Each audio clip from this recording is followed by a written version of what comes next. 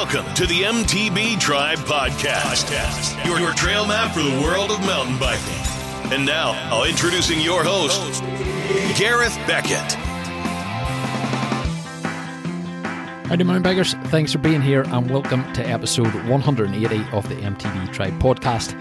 I'm here as always to help you find out more about mountain biking, how to get out in the trails, keep you stoked, and hopefully learn a little more about mountain biking and the people involved. So thanks for being with us this week and thanks for tuning in to the podcast.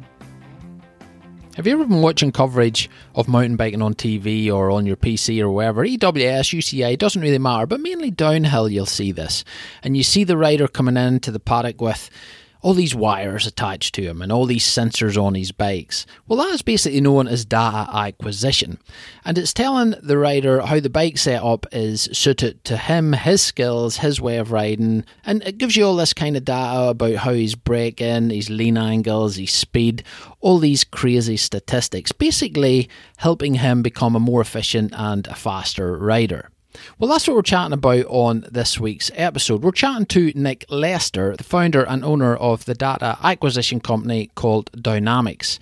Now, Nick started Dynamics after trying a few of these different systems himself and finally realising the one that worked best for him and gave him the best results. But these things are expensive. So he thought if he purchased this, he could maybe offer it out as something that you and me, just an any-day rider, can actually use, can hire, can get his expertise in the software, and we can spend a day with him and get our bike set up 100% for us. We can get it set up so we're braking properly, we're getting the right lean angles, getting into corners, all this kind of stuff. Weight distribution, everything. It goes into everything. The software is absolutely amazing. And it's actually very, very interesting how much it can change your riding and ultimately how faster it can make you on a bike. So we chat to Nick about all this stuff, how he gets started, what the software means, how we can best take advantage of it as, let's say, a weekend warrior or somebody who races 3-4 times a year, something like that. Because it is for everybody. You can use it on downhill bikes, you can use it on enduro bikes, hardtails, full suspension. Don't matter. Nick can get it sorted for any kind of bike you're on there. So let's find out a little bit more about data acquisition and how it can help you and me become faster on the bike and on our trails. And let's welcome Nick to the MTB Tribe Podcast. Hi Nick, welcome to the MTB Tribe Podcast. How's things this evening with you, sir? Yeah, it's all good, thank you. Yeah, not bad. Excellent, sir. Excellent. Well, thanks so much for coming on and chatting about your business, Dynamics. I love your tagline, that data-driven descent. That's classic, dude. Thank you very much.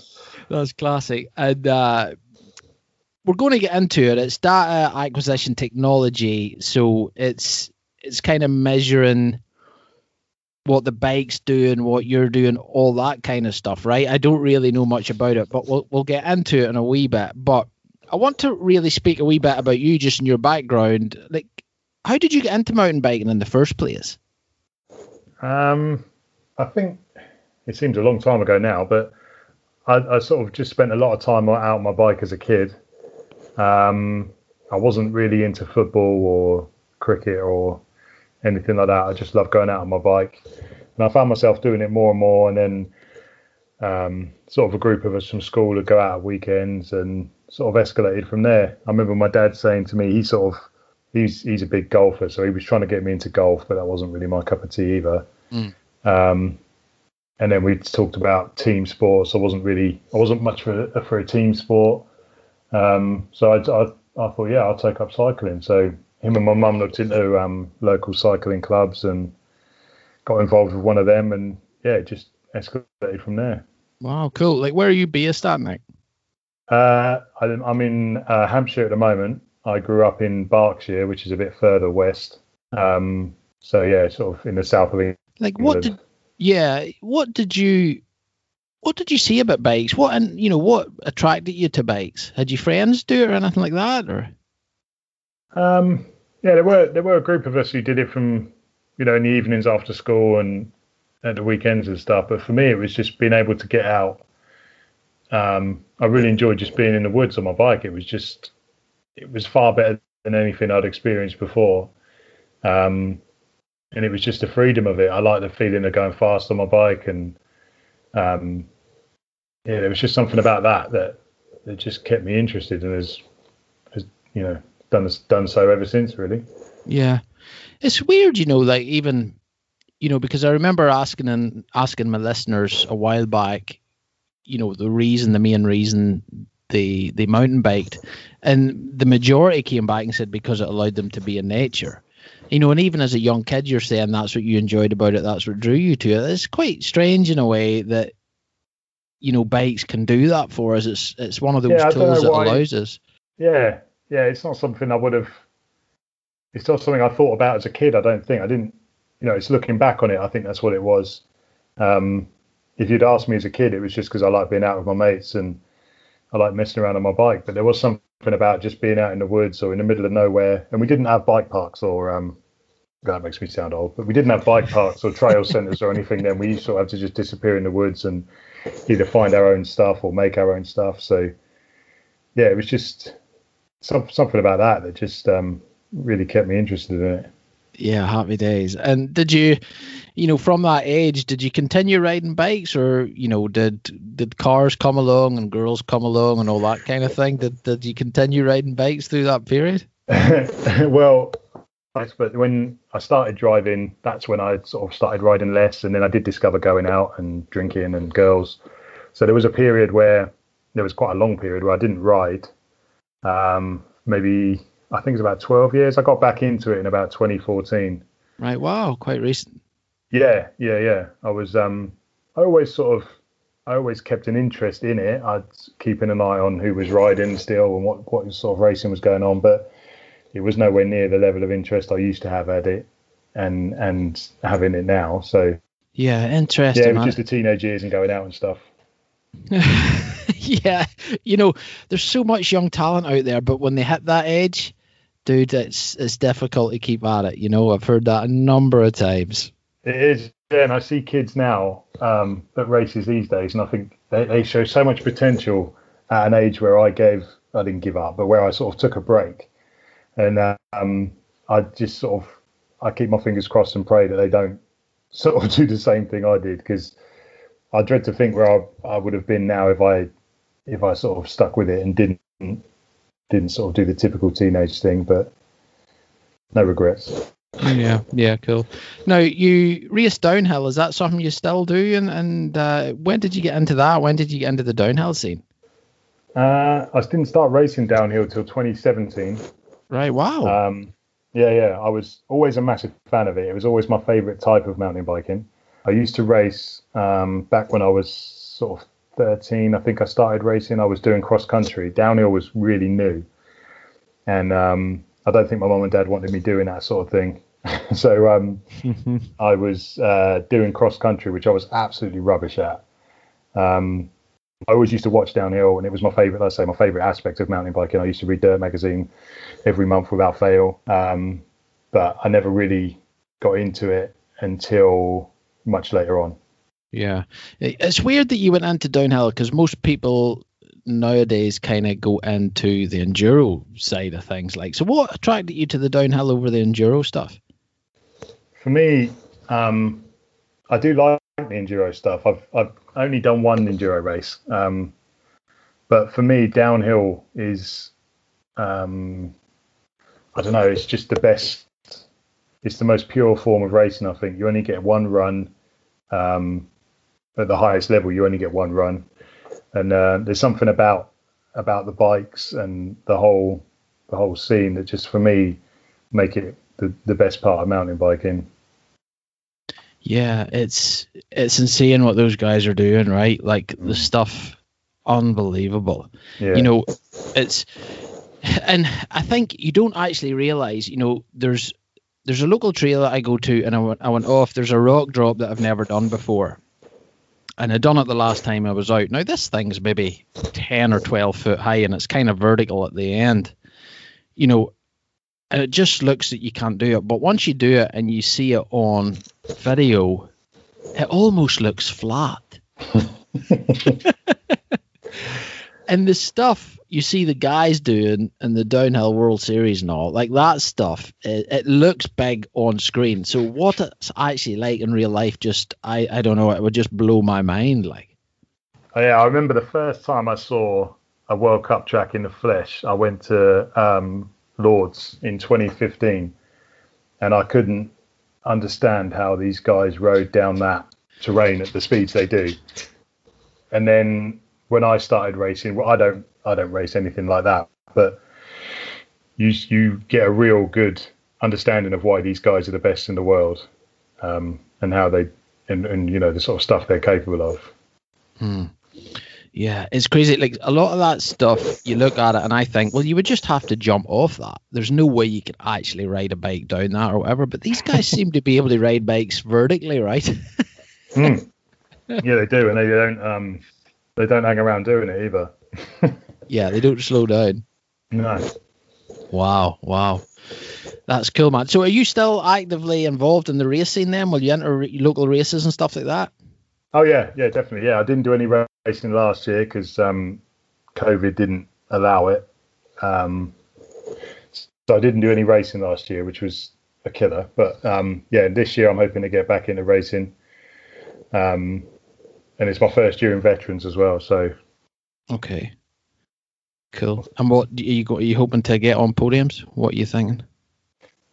Yeah, that'd be great. Yeah, this is the best chance I stand of getting in a podium because I'm entering the new age category at the youngest point rather than coming out of masters at the oldest point. So yeah, this is probably one of my best chances to get on a podium. So I'm going to go for it. Happy days, man. Happy days. Have you been doing much kind of COVID off time training and stuff? Yeah, what I can. Yeah, the gym's opened up for what seemed like 15 minutes and then they shut again. So I did get down the gym a little bit, but I do what I can here. I get out on my bike as much as I can. It's pretty flat around here, but at least I can get out and do some riding. So I'm doing what I can. Yeah. Yeah. Cool, man. Cool. Well, let's chat about Dynamics and how this all started. So how did you get into the data acquisition technology? Is that something you tried first and then get more kind of educated in it? How did it all come about? I was looking for ways to help me, and I was looking at various different systems, and they just seemed to be too expensive, just for too much of an outlay for me, just to try and make me faster, because some of them are at the prices of new bikes. So wow. Yeah, it didn't seem like an option. It seemed a bit extravagant, and it was out of my reach to do just to try and make me faster. And then I thought of ways that maybe I could, if I could buy one and then offer it out as a service, that seemed a bit more of a realistic way of doing things, and I could help other people get faster as well. So I'd known about all these systems for 3 years before that, and I took an interest in them because I'm very sort of particular about bike setup, and I do a lot of research into all sorts of bike technology and things like that. And this was one that really sort of interested me because I was quite a big fan of Formula One, and the way motorsport use data acquisition is super impressive, and it offers them like huge gains and insights into performance gaps. And it started to be used in downhill and enduro as well. So I get involved in it really because I saw big potential there to make myself faster and help other people get faster as well. Yeah. Did you know anybody on the circuit that was using it, or did you know any of the pros that were using it or anything like that? I knew of pros that were using it. And then I had, as I got more involved in it, I managed to talk to a few people who worked on as World Cup mechanics who were using it. So the system I chose led me on to talking with the late Dave Garland, who helped me out more than I could ever put into words with regards to a system and using data and bike setup and things like that. And then he led me to the likes of Nigel Reeve, who worked for Canyon, and Stevie Smith back in the day, and Craig Miller, who works for Lapierre. So through getting involved in the data acquisition systems, I've managed to talk to people at really high levels who've used it at the highest level of racing as well. Yeah, and I understand there's different types of systems out there. So what system do you use? I use the Stendek data system, which is the one Dave built from the ground up. And it's the most comprehensive system that you could get for mountain biking. It offers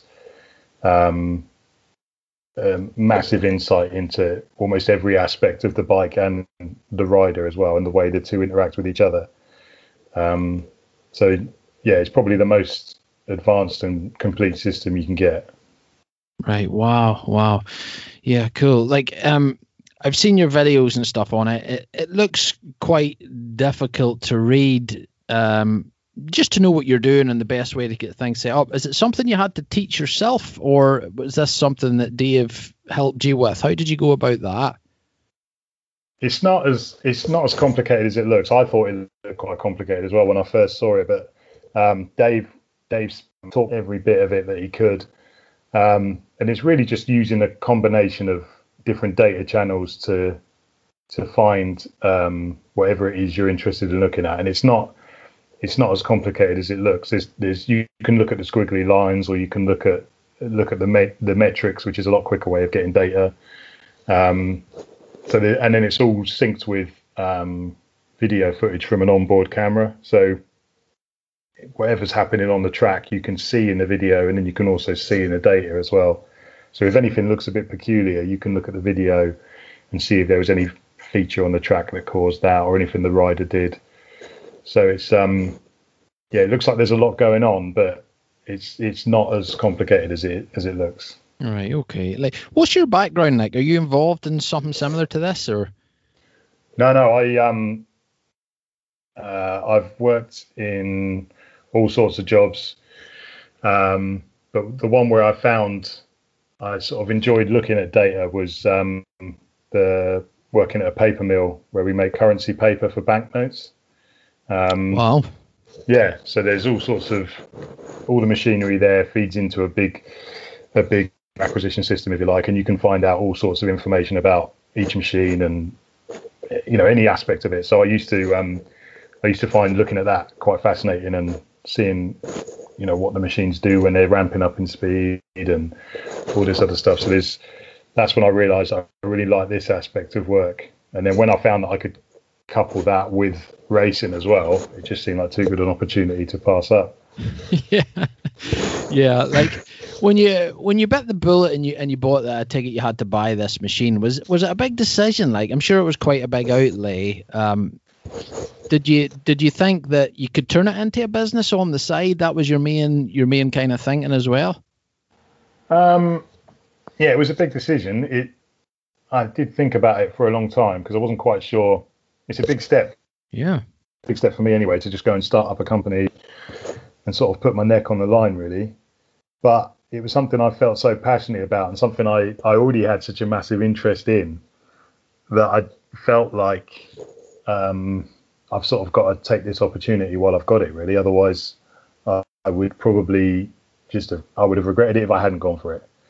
So, yeah, after thinking about it and sort of doing a little bit of market research crudely through Instagram stories, I sort of realized there was a gap here that I could make a go of it. And and chats with Dave as well. Dave has done numerous of these testing sessions before, with not only with World Cup riders but with all sorts of levels of riders. And he was a big part of making me go for it as well. So yeah. Happy days. All right, so let's break it down a wee bit, and can you tell us how the system basically works then? Bike setup, stuff like that. Yeah, so there's a main on the bike which all the sensors, and there's a number of sensors that are fitted on the bike. They all feed data back into the logger along with the camera, and then at the end of the run, you plug the laptop into the data logger, you download the run, and then you can choose different scenarios depending on what aspect of the ride or the bike setup that you want to have a look at. And then from there, you can go as in-depth as you want to try and fine-tune a certain aspect of the bike or a rider input or whatever you want to have a look at. So the system's recording all sorts of things from collective G-forces at both axles to lateral position of the frame, rider input, suspension travel, corner arcs and lean angles. Wow. All sorts of stuff. A lot more than just suspension. A lot of people think it's just suspension, but there's a lot more to it than that. Suspension is just one part of a much bigger picture, and suspension is affected by every other aspect of it as well. So you need to be able to see what your suspension does when you put the brakes on, or how putting the brakes on affects your lean angles and things like that. So that's what I mean when I say this system gives you a lot more insights into every aspect, other than just suspension.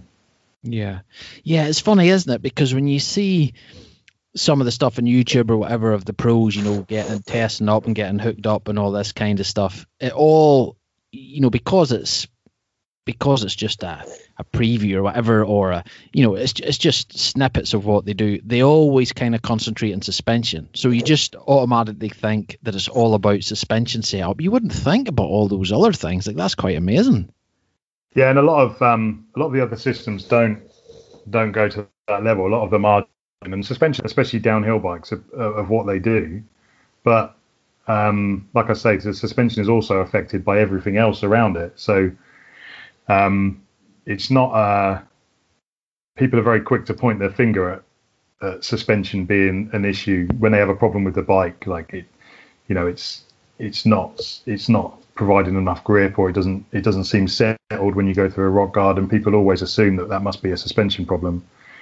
But when you look at all of the data that I can get from this system, you can see that suspension, firstly, might not even be a part of the problem, or if it is, it's a lot smaller percentage of the problem than you think. But you don't know that without seeing all these other data streams first. Yeah, wow. It's interesting because I think the industry puts so much kind of oomph into the suspension that comes on your bike. Like, you get bikes now with suspension. There's so many settings on them. It's like freaking working a computer or something, And for the average Joe, it just boggles brains. You know what I mean? Yeah. It can seem overwhelming when you've got 22 high speed compression and then the same again on low speed compression. It's easy to see why people get lost, because it's not easy. It's easy when you know how it works, but if you were just your average Joe trying to get the bike to feel right, I can see why it's totally mind-boggling, and it's all just guesswork as well without data. Yeah, I know what you mean. Yeah, because there's so many variables into the run you do. Even if it's the same trail, there's so many variables into the way you lean, the way you take a corner, what pedal stroke you're doing going into that. All these things, without the data, as you say, you're just really guessing, right? So you're just it's how you felt on that run. Yeah, and it's you need to try and reduce as many of those variables as you can, and that's what we do when we go testing. Is just try and reduce as many of the variables as possible, because there's so many. In this sport, there's so many variables as it is. The more you can reduce, and the ones you can control, if you control them as best you can, then the data is going to be more accurate. And then not only do you get rid of the guesswork and the trial and error, but you get to a better bike setup and better rider technique a lot quicker as well. Mm-hmm. Yeah. So what kind of bike does it suit? Can you put it on full suspension, hardtails, anything you want, really? It's best suited to full suspension bikes. You could put it on a hardtail, but you're only going to be using sort of 60% of it. So it's best suited to full suspension bikes. And really, it's sort of the riders I've worked with have all been enduro racers or downhill racers. There's no reason why it wouldn't use it on a cross-country bike, for example, but it is geared to help gravity mountain biking more than other types. Yeah, okay. So I know most people, if you ask guys that work on skills and stuff, most people say that, they have a problem with cornering and braking and those kind of two areas. Do you find something similar when you run people through the data? Can it tell you that you're braking too late, you're going into a corner too fast, all that kind of stuff? Or? Yeah, definitely, yeah. And in my experience, what the most important, or the data you get shocks the riders the most is their braking, or their inputs mostly. Because this system will tell you when you're braking and how hard you're braking, because it's got a sensor that measures the brake pressure. So you can see how hard the brakes are on, how long they're on for. And then, like I say, using the video, you can tell when the rider's braking as well. And every rider brakes in the wrong place. So it's not it's not something that you should feel bad about, because it's something that you see all the time. That riders are dragging brakes through corners or braking too, and then using the wrong sort of braking technique. So it's braking's a big one, and that's a quick win as well. Once you show a rider that they're dragging the brakes in an area where they might have subconsciously done it and not known, once you can point that out to them, I guarantee you on the next run, you will see a lot less braking. Yeah. The braking thing, it's amazing, because I definitely know I go into corners too hard, and brake too late almost, and especially berms and stuff like that. But it takes a lot of confidence to let your brakes off and let the bike do what it's designed to do, and the tires do what they're designed to do, and make that berm work for you. Would this kind of data stuff give you confidence in those areas? Would it say to you, well, you can push in there X% more, or is that kind of how it works? Is that how it feeds back to riders? Yeah, in a roundabout way. Yeah, it's not quite as cut and dry as that, but you can show a rider what happens when they brake in the wrong place. So if a rider's braking in a berm, you can show them that not only is that obviously killing your speed, but it's also making the bike using the lean angle sensors. You can show the rider that the braking in the corner is actually the bike's trying to stand up. And then also, while the tires are trying to grip and turn, they're also trying to slow down as well. And tires can't multitask very well. So you ideally want the tire to just do one thing at a time.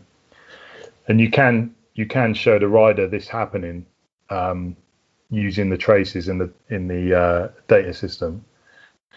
So, and then as you are sort of fine tuning the setup of the bike, the rider will feel that they've got more grip and the bike's more composed. And then if you explain the dynamics of what happens when you brake, and you explain that the rider's weight shifts forward, the rear wheel becomes unweighted to a degree, and then the bike isn't in its right geometry when it's coming into the corner, and you can show that with data, then all of a sudden it makes a lot more sense, rather than just trying to show that without data. If you were just trying to explain that theory, it sort of makes sense. But if you can back it up with evidence, and if they did that same corner again correctly, they'd be able to see that not only did they not lose speed, but they carried speed and came out of the corner quicker than they went in. The lean angle was a lot better, and they didn't get any oversteer or understeer. It all starts to make sense once you can prove to a rider that what the data is showing is actually faster, and then they can feel it as well. It's a quick win, really. Yeah. Wow. Yeah. There's so much involved in that one simple thing of braking. You know what I mean? It's crazy. What about weight distribution then? Because I'm sure that plays a big part in it, and we hear a lot about that kind of thing at the minute. When we're listening to shows online and whatever, the weight distribution is so important. How does the data kind of show you the good and the bad of that then? You can measure, there's a rider input sensor that's mounted to the front of the bike, and that will tell you, that can show you if the rider's putting too much weight through the front of the bike. Normally the problem, if you can see on the trace, if the line is going up and down like mad, you can tell that the rider's got too much weight over the front, and if there's very little movement in the line, then they're too far weighted back. So what you want is to try and get them in the right position so that line almost matches the front wheel G-force or the dive sensor, so that you can see then that they're not putting any excess force through the front wheel. They're sort of the forces are balanced, if you like. What they're putting through the front is the same as the front is getting through the trail. Then you know they're sort of in the right place, and it's a lot easier to do on the longer bikes we have these days, because the riders don't tend to move around as much as they did in the old days when the bikes were a lot shorter and steeper. Mm-hmm. The riders' weight distribution was it was a bigger variable. They were a lot more all over the bike, whereas now, where the bikes are longer and more stretched out, once you get the rider in the right position and they understand how that feels on the bike, then for the most part, that's generally a good place to be, and they shouldn't need to sort of move around a huge amount. Mm-hmm. Yeah. Like, have you tried this on? Well, I'm sure you have tried it on yourself. Have you seen benefits to your own times and your own riding? Oh yeah. So when I got my system, I put it on my bike, and that was one of the I looked at properly with Dave was some of my own riding, and I quickly found out all sorts of things. I thought my bike was pretty well set up, but when I looked at the actual the data I was getting back, my sag was incorrect on the rear. My weight was not far forward enough. My braking was horrendous. So I learned very, very quickly. I had it on my bike for about 2 months, and I saw. I found I was finding a lot more speed, way quicker than I would have done if I was just left to my own devices in that time. So it was really beneficial for me, finding out all these things that I was convinced my bike was set up properly, and I thought my braking wasn't bad, but obviously I was miles out, and I wouldn't have had any clue otherwise, really. Mm. So yeah, it is crazy how it can actually help. Like, do you see much difference between body position and stuff like that from a downhill bike to an enduro bike? Can you ride those things the same, or do you have to ride those very differently? They are. There's a lot more similarities than you think, because of the nature of enduro. The racing is done downhill. So a downhill bike, I don't know how to describe it really. So an enduro bike has two jobs to do, if you like, whereas a downhill bike only has one job to do. So a downhill bike is a lot easier in that respect to analyze the rider and get the bike set up. An enduro bike, they're very similar. The data looks very similar. It's just everything seems a little bit scaled down on an enduro bike, if you like, to a certain degree. Things like the G forces at the axles are slightly more because you've got less travel, and the geometry is a lot closer than they used to be now. So the bikes are quite similar, but you just have to take into account that an enduro bike has to get to the top of the hill as well as race down it. Yeah, and the bikes are getting closer. There's no doubt about it. So that might make your job a little easier. But G-forces and stuff like that, the pedaling, I suppose it can tell you what you're putting out. Do you see a big difference between riders of what kind of power they're putting through the pedals? You can't. We don't measure power through the pedals, but you can see. When you look at different riders when they sprint, you can see some different characteristics, and that comes down to that'll come down to where the rider is on the bike when they sprint, as to how it affects the balance between how the suspension's working under pedaling loads. So it's quite interesting to see what happens to a bike when it's being sprinted. There was a lot more to it than I thought. When I was just doing some sprints up and down my road with the data system on, and then trying to look into the data, because it's something I overlooked for a little while, and then you realise actually there's quite a lot more involved in sprinting a bike than you think, and the bike's doing a lot more than you think as well. Yeah, certainly. No, I can understand that. And you see so many different techniques from people sprint as well. Oh yeah. There's so I used to do a bit of racing on the velodrome as well. So I've got sort of I tend to sprint sort of a bit more towards the front of the bike.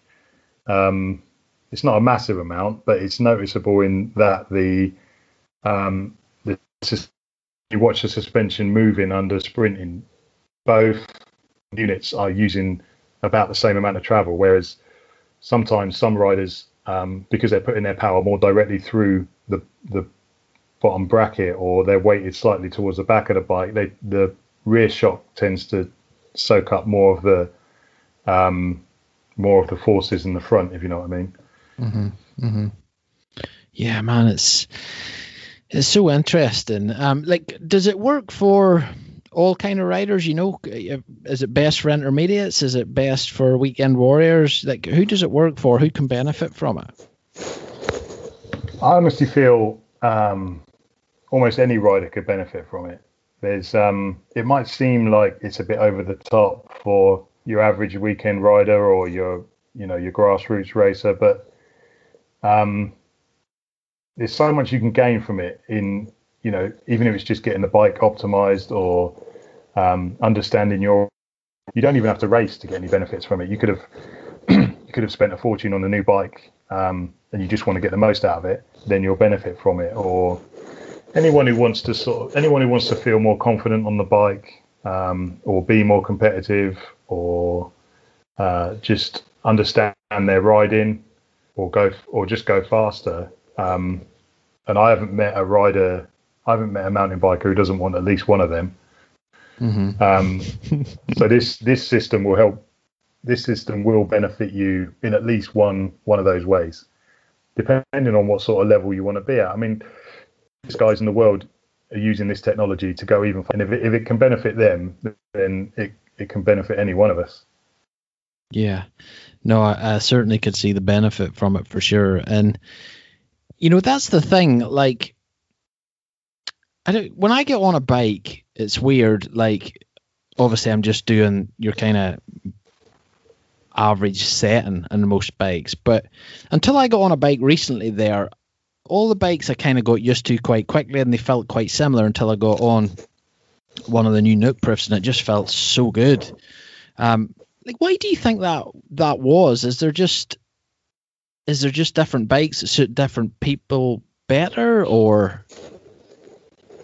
Yeah, possibly. I mean, bikes all work in different ways depending on how the frame, the kinematics of the frame work. If the suspension is on that bike, and then if the sizing is better, it's going to feel better. So there's loads, like I say, there's so many variables. There's so many reasons why a bike might feel better. And it might be that you got the setup of that bike a lot better or a lot more suited to your riding than you did on a different bike. So there's so many reasons why a bike might feel better. But I think, suspension aside, if you get the sizing right, that's the biggest. That's one of the biggest hurdles, if you like. I suppose if the frame size is wrong, there's not so much you can do to make it right. Yeah, you're really stuck then, because then you're making compromises with stem length and all sorts of things just to try and make the bike fit. So yeah, frame size is really important, and then the suspension is so good these days that it's really difficult to buy a bad suspension product. So then it is just a case of working on that, sort of roughly where you think's right. If you're not using data, then you'll roughly sort of get it to where it feels right for you. And then it's all the rest of it's then personal preference, tires and pedals and that sort of stuff. Yeah. Like, with this, Nick, as you progress through your riding and stuff, and you get better and you get more used to your bike, and all that stuff, and you get faster, and your technique hopefully gets slightly better, and you don't teach yourself bad habits like I do a lot of the time. I think we're all guilty of that. As a rider, is this kind of system, is it something you would need to be doing on a regular basis, or once a year, or once every 6 months? How do you look at that? I suppose it depends what you want to achieve. You want to you need a question that needs answering first. So if you're a racer, then in an ideal world you would have facility available at every race to help you get through practice, to get the bike set up as best as possible, ready for that race run. Obviously that's difficult unless you are a World Cup racer. Yeah. So it might be something that what we do with most riders is provide them with a bike setup that is a really good baseline to go almost anywhere with, and then it's just a case of 2 or 3 clicks here or there on the suspension, because that's the only other variable. Once you know that your weight distribution's right, and once you've got a better understanding of your braking and your cornering behaviours and things like that, then the only other variables of things is and suspension setups. So it's sort of a good way to get a really good base setting, and then if you were to change bike, or you wanted help for a specific race or a series of races, then it might be something you want to do as and when, or sort of 2 or 3 times a year. It depends it does depend what you want to get out of it, really, or what your goals are with your riding, as to how often you would use a service like this. Yeah. And I suppose for the downhill thing, it's maybe slightly easier because, as you say, it's just the one run and it's the same trail. Whereas the enduro, you're doing 5 or 6 different stages, which are probably all different. So it's quite hard to set the enduro bike up like that. But it makes sense, actually, what you're saying, if you get a good kind of base level set, and then you can tweak it either way if you kind of have a fair idea what you're doing or how the bike's feeling. Yeah. I mean, that's where enduro's got more challenges, because they do a lot more riding over a lot more varied terrain than your downhill racer would. But as long as you have a good baseline to start from, you'll be a lot more confident in almost any situation, no matter what the trail does, because you know how the bike should behave, and you know that it's set up to work in the majority of these conditions. So it should help you feel a lot more confident going into any race run, or any sort of situation where, if you go to a new bike park for the first time, you'll know that the bike is there or thereabouts, and you won't have to do a lot with it, which is a lot closer than you would have been had you not have done any data testing, and you would have just guessed. The challenge comes then that you might have been riding that bike a certain way for however long, and now you've got to get used to it because you've done data testing and we've got your or optimized in a much better way. You then sort of have to, the rider has to understand that it's going to take a bit of time to get used to that, because it will feel very alien at first. So it's learning to adapt to a new setup, but understand as you go through the day's data testing, you'll get more confident with it, because you'll feel the bike behaves a lot better. Yeah, it would be very, very cool to do. And, take us through, if you don't mind, kind of take us through how it works then if somebody comes to you. Kind of take us through the day and what you do and how you work through it. So it takes, putting the system on the bike's not a 5-minute job. Ideally, I have the bike the day before, and I can put the system on the bike. It depends. There's 2 levels of service we offer. There's just the straightforward data testing, and then we do a sort of enhanced service, if you like, where I give the bike a complete overhaul. As I'm putting the system on, I'll be checking to make sure your pivot bearings are okay, and headsets and bottom brackets, and all those bearings are in good shape, and then checking the brake pad life, what giving the bike a really good once over to make sure that it's in the best shape it can be in, and that you're going to get the most out of that day's data testing. And then by doing all that the day before, that means that the next day when we do the day's riding, you've got a full day then of just doing runs, and then we can properly focus on getting everything set up, making sure that the rider understands how their behaviours are affecting the bike, and how they're working together, and then you just get a much more productive day out of it. And then afterwards, we will go through something like a Skype call, or we can go through it in person, where we go through the data in a lot more detail, because in between runs you don't really have a lot of time to sort of go through 3 or 4 minutes of data maybe. So we'll quickly pick out the bits we need to make the adjustments on the bike or feedback to the rider, and then they go up and do another run, and then we're checking, to make sure. You can check on the video to make sure improvements are happening. You can check the times to make sure they're getting quicker. But the idea is that afterwards we can go through in a lot more detail all the little nitty gritty bits, but during the day it's necessary bits to keep it running. So yeah, by the end of the day you should have a bike that's a lot better set up, a lot more composed, a lot more balanced, and then you should have a lot better understanding of your riding, and then things you can go away to work on afterwards as well, like your braking and cornering and things like that. Mm-hmm, mm-hmm. And I take it you just use the one trail on the day. Is it best to be kind of your local trail, or is it something like that works best? Or yeah, I mean, we'll go to the best thing to. I say it's about controlling the variables. So if we'll go to wherever the rider feels most confident, or a trail the rider knows best. Because then it sort of gets rid of the fact that they need to then try and learn a new trail. So they're on a trail they're confident on. They can put down sort of fairly consistently quick runs. And then the trail should have sort of a bit of everything if it can. All sorts of different materials and trail features and surfaces. But then you also don't want a trail that's too long or too short. Mm-hmm.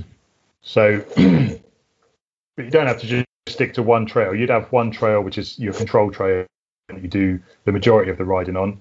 And then you might try a different trail just to make sure that it does work on, that one's got a bigger rock garden, or, a gnarlier route section. You'll go and try it out on that trail to make sure that it's working. But then we'll go back to the sort of control trail, if you like, and we'll use that one to sort of validate everything and use for timings to make sure that you are actually going quicker. Mm-hmm, mm-hmm. Yeah, and it's kind of so it's a mobile service, so you actually can go out to the client's local trail networks. Is that how it works? Yeah, because That's the only way. That's the best way I find it. If I'm asking to me, say, we don't have any big hills here. Most trails are sort of a minute and a half long, and then you're asking a rider to sort of try and learn that trail as well to get up to speed. So in order to get the best data for the rider, it's better for me to go to them and for them to ride a trail that they know and they're confident on, because then again you make the most out of that day. You get a far more productive day because you're not asking a rider to learn a trail and get more confident on a trail, and they sort of know where they are. They're in their comfort zone, and I just find you get the best data that way. Yeah, certainly. And I take it it's not something you can do with a couple of friends. You have to kind of do it yourself and concentrate on your own bike and your own ride, and you couldn't really do two at the same time or something. No, you don't. Mainly because the system takes a little while to put on the bike. I only do one rider at a time. And then the other reason is as well, it stops. If you've got a couple of riders there, one rider might be listening to feedback or giving to another rider, and then you get sort of cross contamination of the feedback and data. So riders start picking up on things that aren't really relevant to them, and then it starts influencing their riding in the wrong way. And so it's far better if you just do one rider on the day, you focus on them, and then it's only you and them, and you can concentrate on helping that rider, and then the other rider you do on another day. Yeah, cool. All right. I want to touch a little bit on the Dirt Fund project, because it was Daniel that kind of connected us together and got us chatting. Like, this is a service you're offering to all the riders who get funded by the Dirt Fund project. Like, what made you want to do this and want to help these racers? Because it's a lot of time, man. It's a lot of your personal time you're giving up here.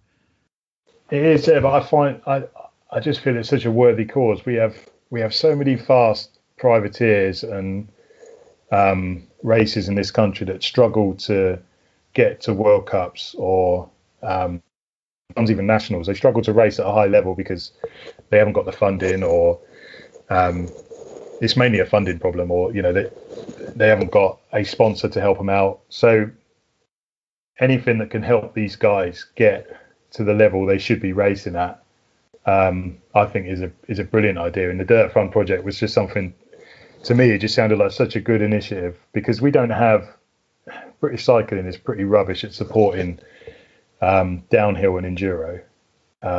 So you can't really rely on them. So yeah, when something like that came up and they asked if I wanted to get involved, I was more than happy to, because I think there's some riders out there that really do deserve a lot more support than they get. And if I was in that position and I got an opportunity to race at a World Cup level, then it would just be something that would benefit me hugely. So anything I can do to help would, I'm down to do. Yeah, that's pretty awesome, man. That's pretty awesome. Now, I know the Dirt Fund project's only been going for like 3 months or something. Have you had a chance to set anybody's bikes up yet? No, not yet. I've only been involved with them for maybe I don't know, maybe a month now, 3 or 4 weeks. And that time we've been in lockdown. They've supported 3 riders now, and all three of them are super keen to get the system on the bike and get some data testing done. So as soon as the restrictions allow, then we'll get on that, because I'm also keen to get to work with them. Yeah, no, it'll be cool, man. It'll be great to get their input into it and see how it actually helps. Like, I'm sure they will be super stoked to have something like that done. I'm sure they will get their eyes opened. Like, yeah, I mean, I've spoken to all 3 of them now, and all 3 of them are very keen to have this facility available to them, because it's not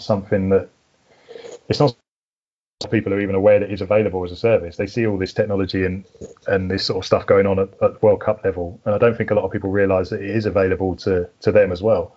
So these guys when these guys found out that this was available to them, they were like straight emailing me straight away. So they're super keen to get on it. Yeah, and like you look at those guys, you look at the footage of those guys riding, and you think if they can get a system that within one day and a bit of practice here and there can actually make them faster in a lot of areas, like, it kind of blows your mind. Yeah, because these guys they're no slouches. So they're to help them go even quicker still and help them be more competitive is a massive sort of, it's a huge goal of mine, to try and help them get faster, because they're already fast. So to find and close up some of the gaps they might have in what they're doing and help them is a challenge I really want to get stuck into. Yeah, I'm sure, man. You'll have to do a trip over to Ireland then if you're going to. yeah, because there's one of them's over there, isn't he? Yeah. So yeah, that'd be interesting. Like, we should really try and get a few guys here that will make it worth your while coming over, and pay you a few bob to get it done and stuff. So we'll need to get that set up for you. Yeah, I'm down for that. I'd love to come to Ireland. Yeah, that'd be cool. You could do a few days over here. For anybody kind of looking to do it, Nick, and looking to do something like this with you, what can they expect to pay? Do you want to tell us prices or anything? Or? Yeah, like I said, there's two packages. So the first one is £250, and that's data testing. So we'll spend, like I say, I'll spend the day before, or it'll be a few hours before getting the system on the bike, and then the next day we'll do a whole day's data testing, and then you'll get afterwards you'll get like a full breakdown of all the data, and there'll be a full report on where your bike started and where your bike's ended up, settings wise and setup, and then also stuff I've looked at and found from what the rider's doing. So I give them as much feedback as I can. The other service is the same service, but with a big, we call it the pre-data overhaul beforehand. So your bike gets a thorough once over. Everything gets checked to make sure everything's working as it should. And if there's any problems or anything that might affect the data beforehand, then I'll let you know. You know, like you might need pivot bearings changing, or your tires on their last legs. Anything that might affect the data, we can get sorted out. So that one is £325. Okay, yeah, and like if you're traveling to them as well, man, like really, that's pretty good value. Yeah, and I see it that if you spent, most of us have spent a pretty considerable amount on our bike, and most of them are set up. I'm not going to be working as best as I can. So if you think you've spent 2, 3, 5, 7 grand on a bike, another 250 quid just to make sure it's working perfectly, at the bare minimum, I see it as a worthwhile investment. Not only that, we can help you become a better rider as well. Mm-hmm. Yeah, it makes a massive difference. And, you've got images on your website, dynamics.com, and there's images of the bike with the sensors and all on it. And it's not as, the sensors aren't as big or as cumbersome as I thought they would be. You can't really, you wouldn't really even see them on your bike there at first glance, No, most of it's all fairly, you can conceal it quite well. The bit that stands out the most in the data logger on the front. Mm-hmm. But otherwise, all the cables and the majority of the sensors, unless you properly look at the bike, you probably wouldn't even realize at first that it had a system on it. It's only when you start looking, you could see the brake pressure sensors, and you could see the start-stop button on the handlebar and things like that. But otherwise, it's a pretty clean system. You don't really see it. Yeah, very cool, man. Very cool. Is this something you can do full time at the minute, or is this just kind of like a side hustle for you? It's taken up a lot more. Well, it was taking up a lot more of my time than it took off a lot quicker than I thought, and then COVID shut it down a lot quicker than I wanted as well. So at the moment, it's something I do alongside my day job. But if it keeps going the way it is going, then it'll be it'll be the day job. Yeah, very good, man, very good. Have you any kind of future plans for Dynamics, or are you just going to concentrate on what you're doing at the minute and see what happens down the line? Yeah, at the moment it's just building it up from where it is, just concentrating on what I'm doing. I've hopefully this year I've got the opportunity to work with Jack Redding and Dan Slack on the World Cup circuit. Okay. So yeah, it would be good to get involved with those guys and maybe spend a season and then we'll see what happens. Really, it's I want to do more of that sort of testing, and then anything I can learn on the World Cup circuit can definitely help any other riders at every level. So yeah, it's just sort of building it up from where it is, and just trying to help out as many riders as I can, really. Yeah, cool, man, cool. It's very, very cool indeed. So if somebody's interested, how can they book? How can they find out more about what you do there? The best place is the website, www.dynamics.com. You can go on there. There's all the information on there. If you want to know why data is useful to you, or there's an FAQ section there. So most questions people ask are already answered there. And then you can book online there as well. Or you can get in contact through Instagram. At Dynamics is the Instagram account. Mm-hmm. And a lot of people have got in touch with me through there. A lot of the customers I've got lined up for once we're allowed to go testing again, they've just got in touch with me through Instagram. So either way works.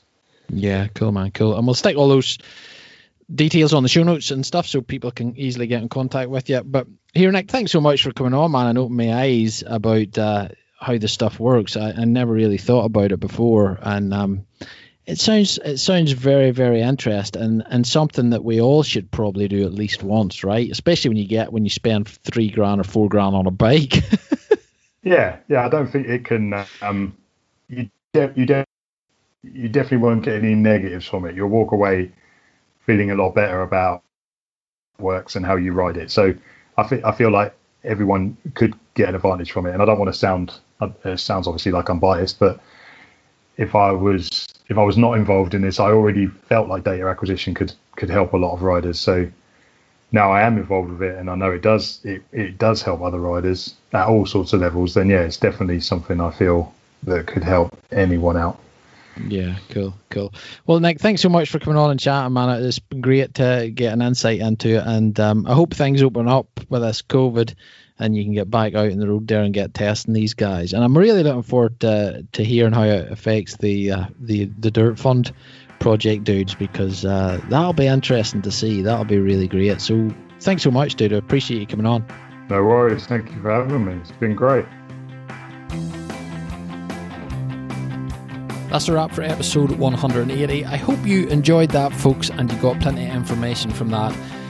I know it can blow minds, and I know it's maybe a little bit like a physics lesson at times, but I know Nick kind of toned it down for us, because the man's knowledge and the statistics, what it throws out, all the data stuff is far beyond my means. So I think he kept it quite simple for us, which was awesome, because I didn't really feel like a lesson on physics, but it is unbelievable advantages. If you want to get in contact with Nick, I'm sure he will sort you out, and he will be over in Ireland at some stage. And if anybody's interested, just drop me a line, drop me a message, PM me on socials, whatever, and I can make sure that Nick is about and we can get something set up for you, because it is an unbelievable thing that he's doing there, and I'm sure it can help anybody that's keen to use Nick's services. So Nick, thanks so much for coming on. I really did appreciate you coming on the show, and I really did enjoy our chat. You know, you never really think about this stuff in too much detail, but it does seem to give you a real advantage on the trails and on racing and stuff. So it's amazing to chat to you and get more insight into it, and I hope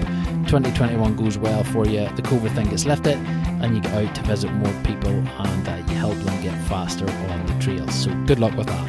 Now folks, if you want to know more about Nick or more about Dynamics, just simply go to the show notes, mtb-tribe.com, and you will find a little bit more there on what we chatted to. There's a video there on how the whole system works, and you can get links to Nick's socials, etc. Now, if you're enjoying the podcast and you want to show your support, the best way is by subscribing, rating and reviewing us on Apple Podcasts. Every one of your ratings helps boost us on Apple's algorithms and helps spread the good word about the show to more people. If you're not on Apple, don't worry, you can find us and subscribe via Stitcher, Spotify, Podbean, iHeartRadio, or any other good podcast platform. We also have a website, mtb-tribe.com, where you can find the complete back catalogue, listen and download every episode from there for free. You can also subscribe there and get one email per week with a quick and easy link to listen to the show. You can also get involved on social media at MTB Tribe on Instagram and Facebook. If you want to get in contact with the show, you can simply PM me there, or if you prefer the old-fashioned method, email is best, info@mtb-tribe.com. I will read your email and I will get back to you. So that's it for this week, folks. I do appreciate you tuning into the podcast. I do appreciate you listening this long to the show. And of course, I'll be back next week for another exciting podcast episode. But until then, as always, get the bikes out, hit the trails, and stay MTB stoked.